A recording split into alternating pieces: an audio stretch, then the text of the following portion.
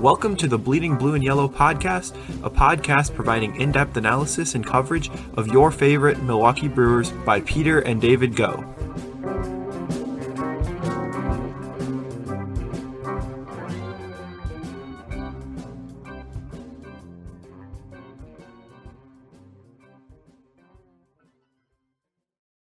Welcome to the Bleeding Blue and Yellow podcast. I'm your host, David Go, in studio, ready to bring you, as always, some more great Brewers content.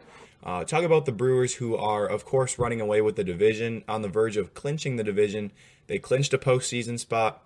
Their ticket is in for October, but, of course, really looking to clinch that division soon. The magic number is 3, so we're getting close. And we're just kind of waiting to see when the Brewers will clinch it. And then, of course, getting ready for October, because the last few games, these week and a half of games, don't mean a whole lot. Sure, they mean some for seeding, but looks like the Brewers will probably be the 2 seed in the National League. Just basically want to make sure they get off on the right foot heading into October, as the Brewers are looking as one of the favorites to make the Fall Classic and to potentially bring home the World Series trophy. Don't want to get ahead of ourselves too much, though, as we talk about the Brewers, and we'll be talking more about getting ready for the postseason roster, who might make that, what teams we should be maybe concerned about as Brewer fans, because of course it's not going to be an easy road if the Brewers do make it all the way to the World Series. So, without further ado, we're going to get started on today's episode. Bring you with a trivia question today. I know I'm the only one on the podcast today, but it'll be kind of a mental exercise for you guys. Nobody answering the question on the podcast here. Nobody that I'm quizzing. Peter's not with us. But you guys can still quiz yourselves on today's trivia question. Last night, the Brewers faced Jon Lester, left-hander. We're pretty familiar with him. Spent a lot of years with the Cubs. Was with the Nationals earlier this year before being dealt to St. Louis in a deadline trade. And he earned his 200th career win as a pitcher. How many active players, including Lester now, have at least 200 wins to their names? So there's a few of them. I'll give you a hint on that. It's not like 10, but there's, of course, more than just Jon Lester. He is not the only active pitcher with 200 wins. So how many can you guys name? How many do you think there are? So that's going to be today's trivia question. As always, we'll come to you with the answer on that at the end of the episode. We also do have a random player of the day today, and it is the great Adam Lind, who spent 1 year in Milwaukee, 2015. The Brewers dealt swingman Marco Estrada for him to Toronto. Estrada actually ended up having a nice couple of years there with the Blue Jays. I think he made an all-star team or two. But Lind did a very nice job with the Brewers back in 2015. Pretty bad team. That was, I think, the year that they won 68 games only. But he did hit 277, 360 on base percentage, 20 home runs, 87 RBIs, and 460 slugging. So overall was very productive in his year as the Brewers' full-time first baseman in 2015. But the bigger thing was after the year the Brewers dealt him to Seattle. Brought back 3 young pitchers, I think all 18 or 19 at the time, by the names of Daniel Misaki, Carlos Herrera, and Freddie Peralta. Freddie Peralta, of course, being one of the Brewers' best starting pitchers now.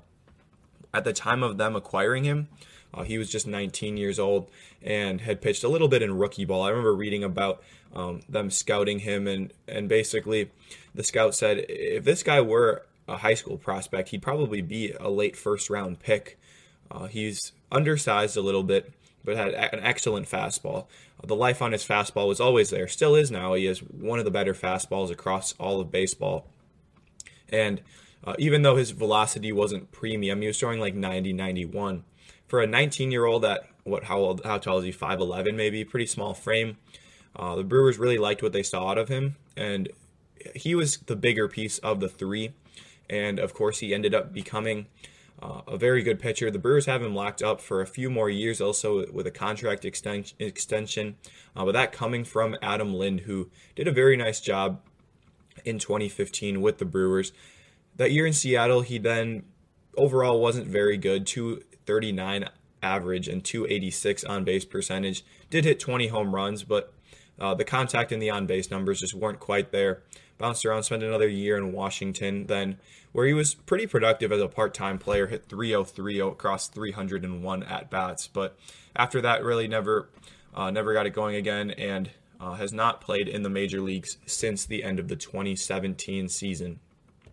So Adam Lind, today's random player of the day, and of course leading to Freddie Peralta, who we know as one of the Brewers' big three, which, as a side note, everybody always says the big three, like it's used for everything. Of course, I think it kind of created, or was created, maybe not created, but gained popularity with LeBron and D Wade and Chris Bosh with the Miami Heat back, was that 10 years ago already? But is there like another name we could think of other than big three? Like, I feel like it's kind of overused. Think about the Bucks, Giannis and Middleton and Drew Holiday. It's the big three. It's always, I feel like everything's always the big three. What if we like came up with like the terrific three, or maybe something more baseball specific? I'm not sure. Maybe if you guys have any ideas, you can send them in, and we can discuss what maybe would be a better alternative to the big three when we're talking about the trio of Corbin Burnes, Brandon Woodruff, and Freddie Peralta. But today's random player of the day, Adam Lind, just wanted to touch on him one more time as we get started today. First topic that we're going to discuss is, should the Brewers be concerned about the St. Louis Cardinals? Not a question, not a topic that I thought we were going to have to address this season, because the Cardinals going in, sure, maybe on paper were maybe the best team in the National League Central. They were looking pretty good, and also they made that big acquisition of Nolan Arenado, who has not quite lived up to expectations there. Only a 257 average, 313 on base, but he does still have 33 home runs, 101 RBIs out of that cleanup spot, 32 doubles as well, and a 503 slugging. And of course, great defense as always. It's not like Nolan Arenado has been a liability or like an aging star on a big contract. Nothing like that. But just he hasn't quite been a superstar this year. And I think when the Cardinals acquired Arenado, it kind of allowed fans to almost like overlook the flaws that the Cardinals had, like the offense that really, it's actually stepped up a little bit, more than what would have been expected. The lack of pitching depth, that was the big thing that I was looking at, that I didn't think that they'd be able to withstand the season, which I would say that I kind of have been right when you look at their rotation throughout the year. But they did a pretty nice job of making two small acquisitions at the deadline. I was a little confused at the time because sitting at the deadline, they were maybe 2 or 3 games below 500. And they bring in 2 veteran rentals, guys that you kind of forget that they were still pitching. John Lester, who we had mentioned earlier, and Jay Happ, another left-hander who's 37, 38 years old. And they've both done a pretty nice job filling in. Lester, 4.02 ERA across 10 starts. Jay Happ, 4.33 ERA across 9 starts. So for 2 guys that they didn't give up much for, they've both done a pretty nice job. I was a little surprised that they gave up John Gant in order to get Jay Happ, a little bit of a younger swingman type, maybe Marco Estrada type, if we're just going to try to name drop Marco Estrada as much as possible in this episode. But Adam Wainwright has emerged as really an ace once again. He's, I think, second in all of baseball in innings pitched with 196 and a third. He's 16-7 with a 2.89 ERA at the age of 39. He's really fun to watch pitch, not against the Brewers, but against all the other teams. He does a really nice job of pitching, throwing sinkers and cutters in the upper 80s, and locating the ball really well, dropping that curveball that's maybe the best curveball of his generation. And he's done a really nice job, even though he doesn't throw really hard anymore. And he still has decent stuff, but not amazing. So Wainwright has been a very pleasant surprise if you're a Cardinals fan. Kwang Hyun Kim has been pretty solid, 3.63 ERA across 101 innings. But after that, Jack Flaherty has been hurt for much of the year. John Gant, they dealt at the deadline. Carlos Martinez has been hurt for a while. Their bullpen has been okay. Alex Reyes walking everyone, 49 walks in 68 and 2/3 innings. But people don't really get hits off Alex Reyes, so he has been pretty good outside of the Vogelbach Grand Slam. Giovanni Gallegos has been their most reliable back end of the bullpen guy. Genesis Cabrera, wild lefty, but has got the job done overall, even though he does walk 4.5 guys per 9 innings, which is not very good. So they don't really have the makings of like an excellent pitching staff, but they've just been able to get the job done when they've needed to. Even yesterday, watching the game, they had Cody Whitley come in, who's done a nice job for them, 2.86 ERA across 22 innings. Luis Garcia nailed down the save, who's been pretty good. He's a journeyman, 34 years old, hasn't really established himself in the majors, but he has done a really nice job for them this year. TJ McFarland, lefty who throws like 89, 90 miles an hour out of the bullpen, and he's done a really good job for them as well. 32 innings, 2.53 ERA. So the Cardinals have done a pretty good job with the overall lack of talent, I would say, that they have on the pitching staff. And they've been a surprise. I would not have expected the Cardinals to be as good as they have been this year. So that's kind of where I want to start. And their offense has been pretty good as well. Molina, he's not that good with the bat anymore, but still good enough. 255 average, 301 on base percentage. He's not really a liability. Goldschmidt has kind of returned to being the Goldschmidt that he was in Arizona. Maybe a slight step down because he is already 33 years old, slugging 491 this year. Edman has been solid. Tyler O'Neill's having a breakout year. He might get some down ballot MVP votes. Harrison Bader has finally become about the average hitter that you needed him to be, because he's excellent with the glove, excellent base runner. And then Dylan Carlson's had a pretty good year as a right fielder, as a 22-year-old rookie who really struggled in the majors last year. And Mundo Sosa has done a nice job for them filling in at shortstop. So the Cardinals have a decent roster, and they are maybe the best team that's in contention for the fifth wild card, or the fifth playoff spot, the second wild card.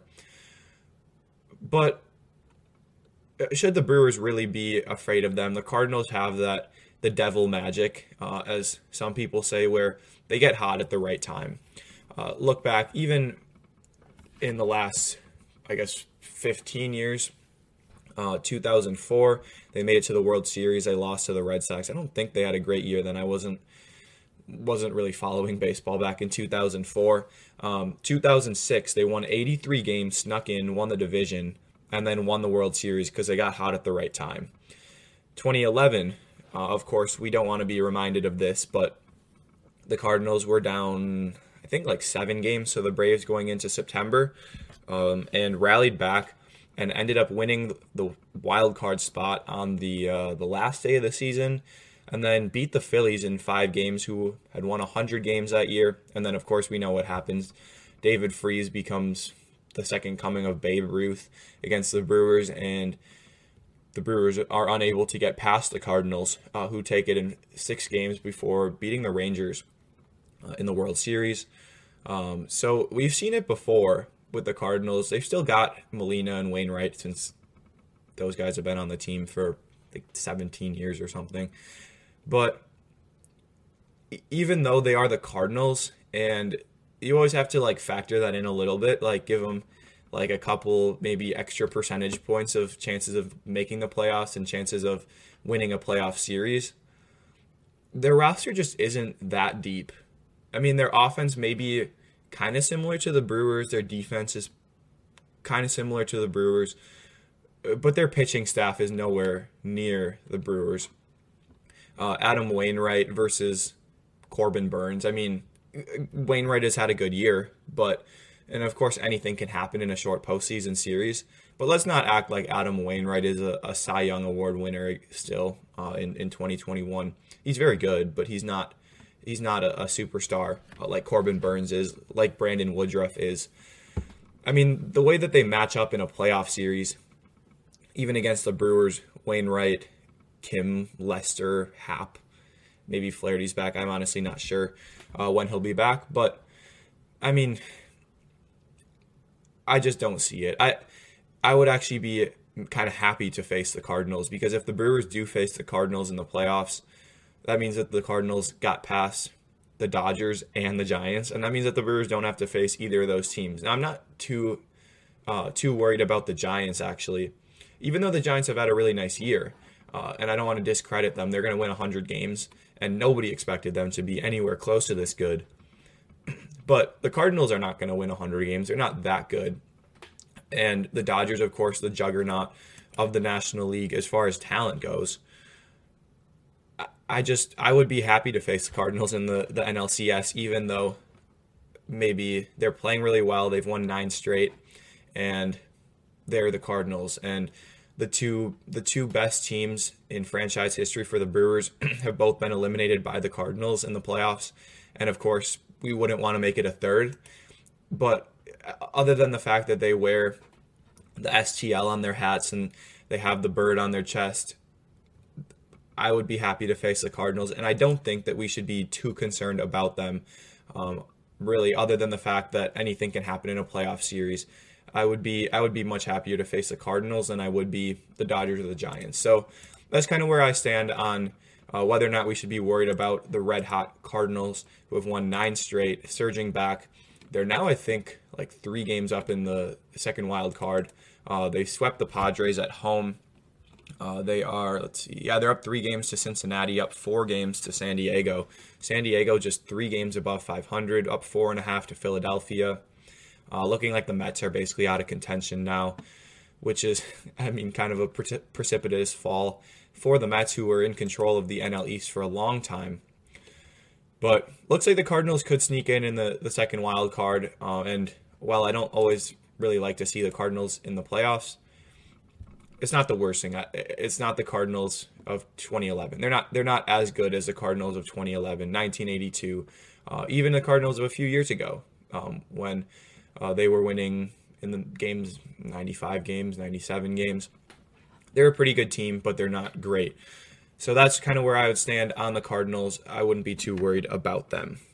Second topic that we're going to move to is about the Brewers' postseason roster. What should the Brewers' postseason roster look like? The Brewers are allowed to carry 26 players in the playoffs, and they can change the roster after each series. So you have to set it before each series, and then you can change it if someone gets hurt.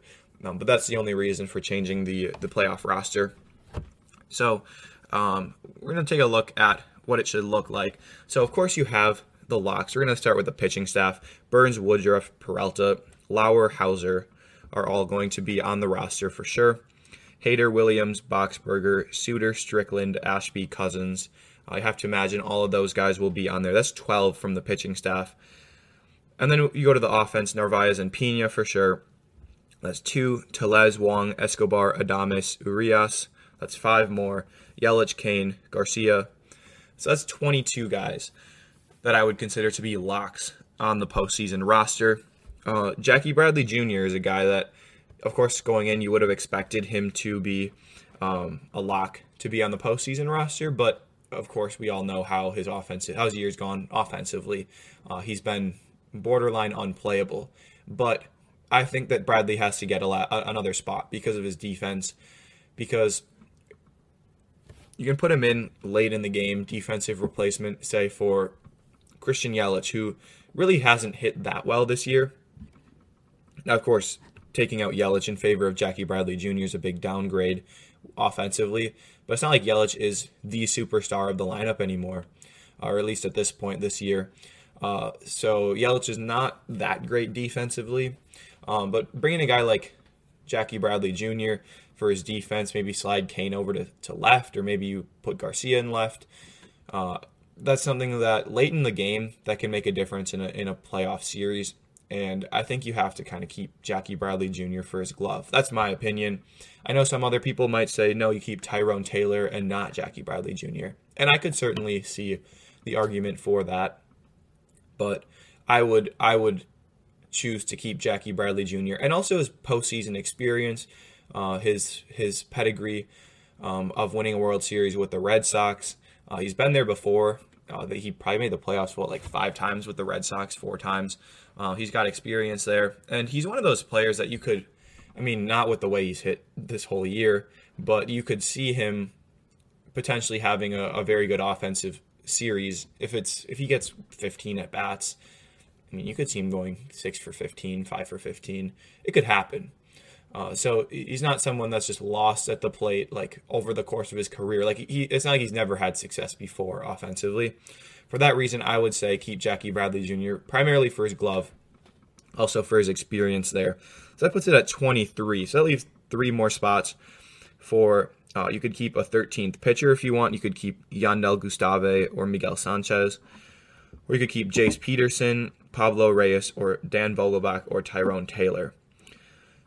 This is a pretty tough call, and I would say probably not either of those 2 pitchers because you already have 7 relievers plus whoever doesn't start among Lauer and Hauser. So you've got 8 relievers then for a 5-game series, for a 7-game series, which I think is plenty, especially because Ashby can give you a few innings. Suter could give you 2, maybe 3 innings. Hauser or Lauer, whoever doesn't start, could give you some length. So I would personally say probably not Gustave or Sanchez. Those are guys that usually pitch when they're down anyways. And they've done a pretty good job with the Brewers so far, but I just don't think it'd be worth it to use a valuable roster spot on one of those guys. So you've got 3 spots then left for Peterson, Reyes, and Vogelbach and Taylor. Those 4 guys. Jace Peterson has been good all year long. He's got versatility, especially still playing the National League game with the pitcher in the lineup. A lot of double switches in the postseason, potentially. I think you got to keep Jace Peterson on that bench. So down to 2 more spots for Reyes, Vogelbach, and Taylor. Vogelbach is probably their best bench bat, or at least the best left-handed bench bat, because you've got Urias from the right side, who probably will mostly be on the bench, at least against right-handed pitching. So they bring in a left-handed pitcher, maybe to face someone like Rowdy Tellez. You pinch hit Luis Urias, but they have a right-handed pitcher in the game. I like my odds with Dan Vogelbach at the plate. Nice bench bat, and I think that he would be a pretty valuable guy to have on a postseason roster, which leaves 1 spot for Reyes and Taylor, assuming I am counting right. 5, 10, 15, 19, 21, 23. Peterson, Vogelbach. Yeah, so 1 more spot for Reyes or Taylor. I think this one comes down to assuming that Taylor is healthy. He looked really good so far in his rehab assignment in Nashville.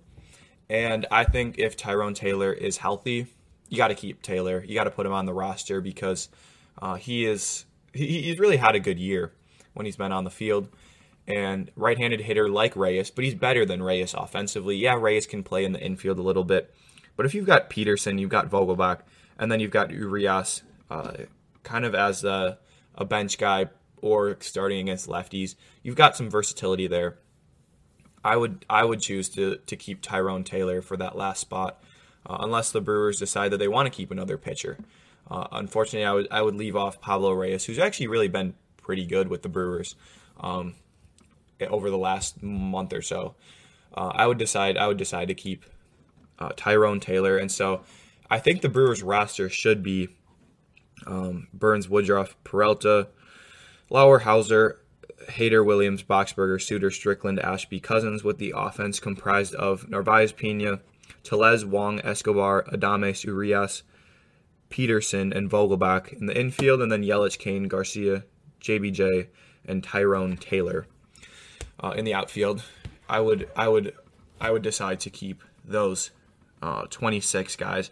But who should get the start in a game 4? That's a question that there's been kind of debate about, which in the past it would have been like, oh, we have to have someone who starts game 4, and it would be like Dave Bush or something. Actually, I think Dave Bush was like a game 2 starter back in like 2008. But anyways, the Brewers have a good problem in that they have Eric Lauer, who has had an excellent year. People, I think, were writing off Eric Lauer way too quickly because he last year he had a really bad year, kind of a lost year, but he was at the alternate training site for a while, and then he had like 3 outings where he wasn't that great. But like, come on, really? Are we gonna base the Eric Lauer with the Brewers off of 11 innings, 13 ERA? So he allowed like 14 runs in 11 innings. But I mean, like, seriously, that's like way too small of a sample to draw on, especially because the year before in 149 innings, he had a 4.45 ERA, 112 innings the prior year, a 4.34 ERA. So it's not like it's someone who never had success at the major league level. Also pretty young. He's 26 now. He's in his 4th major league year. It's not like he came up at the age of 27 or something. Even like Hauser, who didn't really establish himself till he was 26 at the major league level.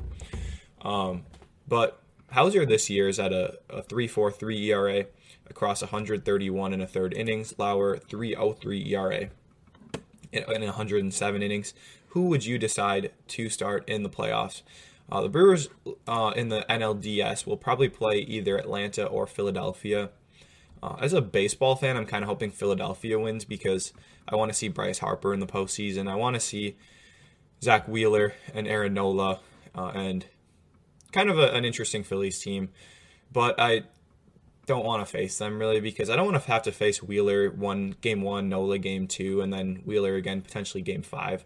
Like I definitely think the Brewers are the better team over Philadelphia, but I just don't. I would just prefer to face Atlanta. I don't think Atlanta's as good on paper. They've got pretty good pitching staff. They've got Charlie Morton, Ian Anderson, and who am I forgetting?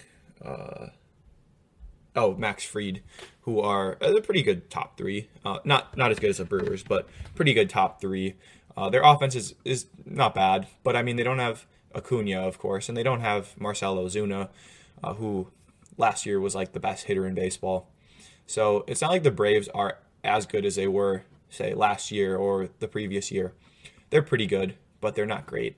So overall, I'd prefer to face Atlanta. Just kind of a side note. But do you start Lauer or Hauser? I personally would choose to start Lauer. And the reason I say this, one, the top 3 starting pitchers for the Brewers are all right-handers. Give them a different look with a lefty.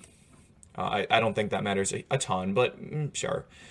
Lauer strikes out more guys. Hauser is usually a little bit more dependent on the defense, which is fine, especially across a season. But then you're more likely to get what we call the BABIP games, where he'll allow like 7 singles in a row that just sneak through the infield.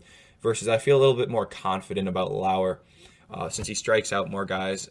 And also Hauser has a little bit worse control. So Hauser is more likely to have like blow up inning where he walks like 5 batters or something. That's a little extreme, but where he just loses his command. Basically, leaves pitches over the plate, can't throw strikes. And Lauer, it doesn't seem like he has those. Lauer also, I would say, has been pitching better as of late. Now, Hauser had that complete game shutout like 2 weeks ago and has been fine since then. So it's not like Hauser has been pitching poorly. But I would say for those reasons, I would start Lauer. And I'm not saying Lauer's going to go like 7 innings or something. You could even piggyback them. Maybe go Lauer for a time or 2 through the order and then maybe Hauser for a time through the order, maybe, depending on what the pitching is like at that point. Hopefully the Brewers don't even have to get to a game 4. Hopefully they sweep, but of course, can't expect that. And so I would say probably start Eric Lauer for game 4. He's been very good, but you can't really go wrong with either of them. And the thing is, too, with the number of multi-inning guys the Brewers have behind Lauer, and also it's not like Lauer would be starting like game 2.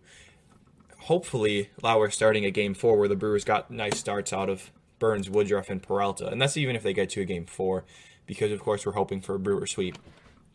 But the bullpen hopefully would be relatively fresh. The Brewers have a good bullpen. I feel like it's overlooked a lot. Hader's maybe the best reliever in baseball. Williams is having a really nice year. And then Boxberger's been pretty solid. Suter's decent as a middle innings guy. Strickland has done a really nice job as an ERA of like 1.3 with the Brewers.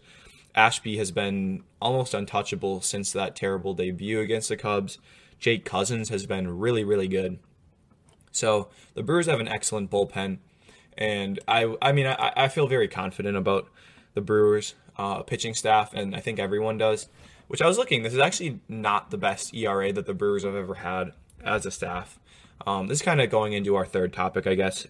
which is who is going to allow runs for the Brewers in the postseason, because the Brewers' strength is definitely in the pitching staff. It's no secret, but like they are a really good team, and especially with the pitching staff.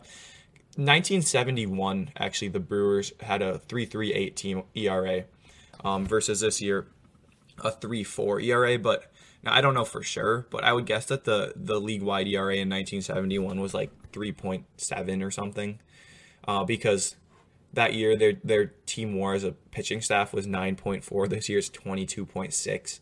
So that's kind of relative to how the rest of the league is. And the Brewers also play at Miller Park, or American Family Field, which is one of the tougher places to pitch.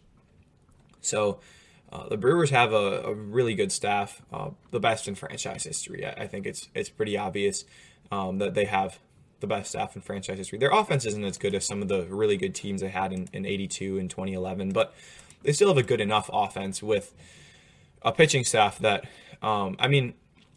the thing is, you have Burns go out for hopefully 6-7 innings, and then you maybe go to Williams, and then you go to Hader. Woodruff goes 6 innings, and then you go to Boxberger. Let's say they're behind, you go to Brent Suter, Hunter Strickland, who they don't allow that many runs, and like they're really deep too, especially when you look at a postseason where usually to be successful with a pitching staff in the postseason, you only need a few guys. You don't need to be 7-8 deep, which the Brewers are. But I mean, you depend on, especially when you've got starters like this, you kind of depend on like your top 3 starters and your top like 4 relievers. And the Brewers are better than anyone, I would say, if you look at that. So it's just kind of the Brewers are. They are a juggernaut as far as the pitching staff. We're talking about the Dodgers as the juggernaut of the National League talent-wise, but the Brewers are that way with the pitching staff. I'd take the Brewers pitching staff over the Dodgers any day. Everyone, Scherzer, Buehler, Kershaw. Sure, great pitchers. I'm not trying to take that away from them, but look at their stats this year. Give me Burns, Woodruff, Peralta. I'll take those 3 over those the Dodgers 3. Julio Urias, I know the Dodgers have him too. And he's very good, but I'd take the Brewers bullpen too. Josh Hader also having one of the best relief seasons in Brewers history. It doesn't have quite the amount of innings as, say, 2018 Josh Hader or like Raleigh Fingers peak seasons, but the Brewers are saving him more for the postseason where he can go maybe 2 innings at a time, and he's more fresh, which he was still really good back a couple years ago when they did use him a lot in the regular season, but he's having one of the better seasons in franchise history as a reliever. Devin Williams, 26th in Fangraphs WAR among relief pitchers, and that'll climb a little bit more since we've still got a week and a half left to go. So those are just 2 of the more underrated seasons in Brewers franchise history as far as relievers go. They've done a really nice job. Williams has gone under the radar because he struggled out of the gates and then kind of almost regained his form where he went like 20 appearances without being scored on before that Giants game. Also, another side note, if the Brewers are facing an NL West team in the NLCS, which is pretty likely, you got to start Eric Lauer. Eric Lauer against the NL West. I don't know what it is about Eric Lauer against the NL West. Maybe it's because he knows the hitters. It's his old division. Maybe it's because they're more pitcher-friendly parks generally, other than Colorado. But like he is, I don't know. He's just like I don't have the stats pulled up, but he's probably has like a 1.9 ERA against the NL West maybe. So you got to start him against the NL West if you do. And even last year, I remember thinking maybe they should start him against the Dodgers, even coming off that terrible year. But anyways, that wraps it up for the pitching staff. Before we finish, just wanted to touch on a couple other things. I was reading a book about the Old American Association Milwaukee Brewers. So that was like a AAA team from 1902 to 1952 in Milwaukee. And there were just some names that were outstanding that I wanted to point out. Ulysses Simpson Grant, Stoney McGlynn, he went by Stoney, Buster Braun, Dinty Guerin, Spinach Malillo, Enoch Ginger Chenault, Beauty McGowan, Bunny Brief, Nick Cullop was this guy's name, but he was known as either Old Tomato Face or Hipper Dipper. And then my favorite, Bubber Gennard. I tweeted that one out. I wonder, like, where does the nickname Bubber come from? Like, what is Bubber? Like, I don't know. It's like some of these, okay, maybe I can see how someone would get the name like Ginger. Like, maybe he has red hair or something.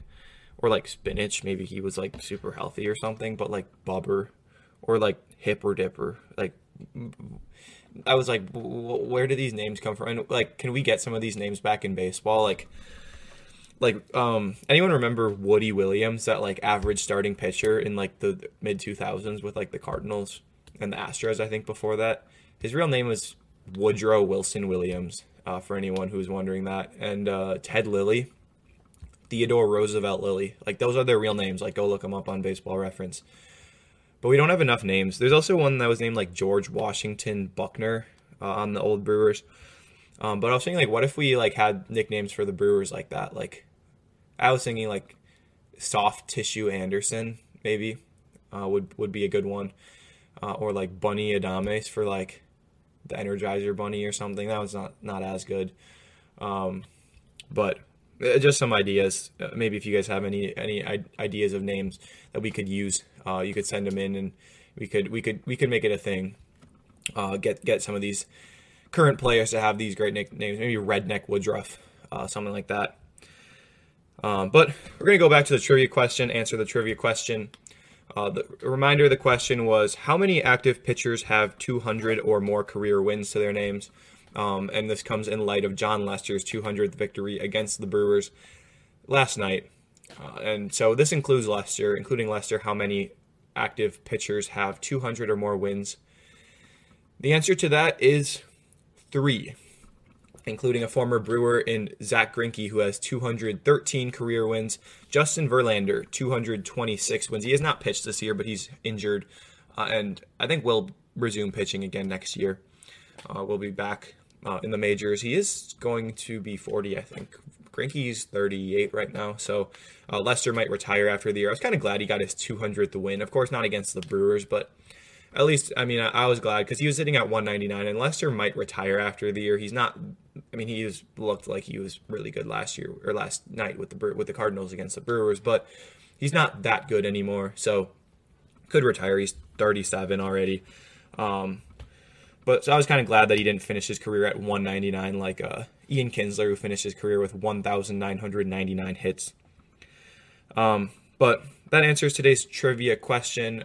Just looking at the standings, we talked about them a little bit, but the Dodgers and Giants still locked in that divisional race. Giants up 1 game on the Dodgers.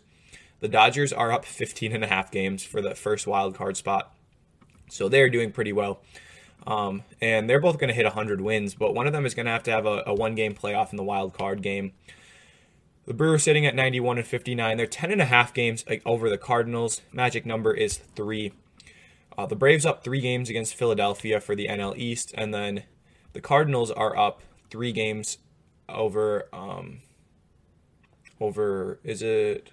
Cincinnati for the second wild card.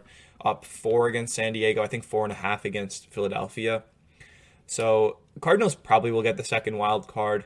Braves probably will win the NL East. But definitely those races are far from over. We still got like 11 games left, 12 games left, something like that.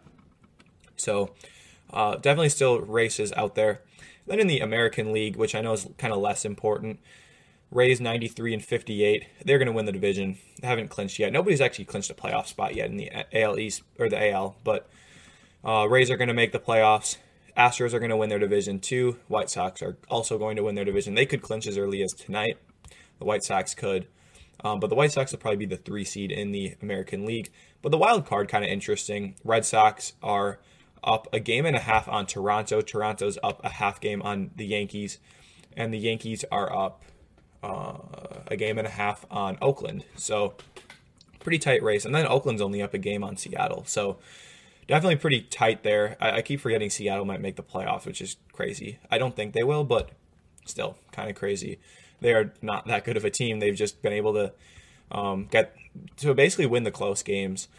And I hope the Blue Jays and probably the Blue Jays and A's, but I don't think the A's will make it. Probably Blue Jays, Red Sox. I just don't want the Yankees to make it. Nobody likes the Yankees. So pretty tight there. I saw in the American League East that the Rays have a 616 winning percentage. If you take out their games against the Orioles, they have a 565 winning percentage, which would put them at third in the American League. Instead, they're 3.5 games up on the Astros for the 1 seed. So the Orioles are just a disgrace to Major League Baseball right now. They need to actually try, which is something we can talk about maybe after the playoffs are over, how to make baseball more competitive, because there are too many teams that are just not trying to win. So that's kind of where the AL leads, or the AL ends. As we wrap up, Brewers need to go just 6-6 to break the franchise record of 96 wins. So that would put them at 97-65. So hopefully they can do at least that, break the record for best season as far as record goes. They need to go 9-3 to win 100 games. Not likely, but definitely doable. They're playing the Cardinals for 6 more games, the slumping Mets, and then they end the year in LA against the Dodgers, which could be an interesting series. And then the Brewers need to just win 2 more games against the Cardinals to clinch the division. If they're not able to win 2 of the next 3, the magic number is 3, so they need to win. The Brewers need to have a combination of 3 Brewers wins or Cardinals losses. So the Brewers are on the verge of that. But that's going to wrap it up for today's episode. Thanks for joining us. Thanks for joining me as I had to do a solo episode. I'm glad that we were able to talk about kind of the status of the Brewers going into the postseason, or almost into the postseason, the final stretch of the regular season. But thanks for listening. Stay tuned for more postseason coverage, especially previewing some opponents for the playoffs, and maybe looking at some interesting things that happened in the last week or two. So stay tuned. Thanks again for listening, and as always, go Brewers. Thank you for listening to today's episode of the Bleeding Blue and Yellow podcast. We would greatly appreciate if you would rate, review, and subscribe to our podcast. We'd also love if you would be willing to support our podcast financially, and you can find the link to do that down below in the episode notes through the Anchor app. Be sure to check out our blog at bleedingblueandyellow.wordpress.com, where you can find great articles and content there, and interact with us at Brewers Podcast on Twitter or Instagram. Thanks for listening, and see you next week.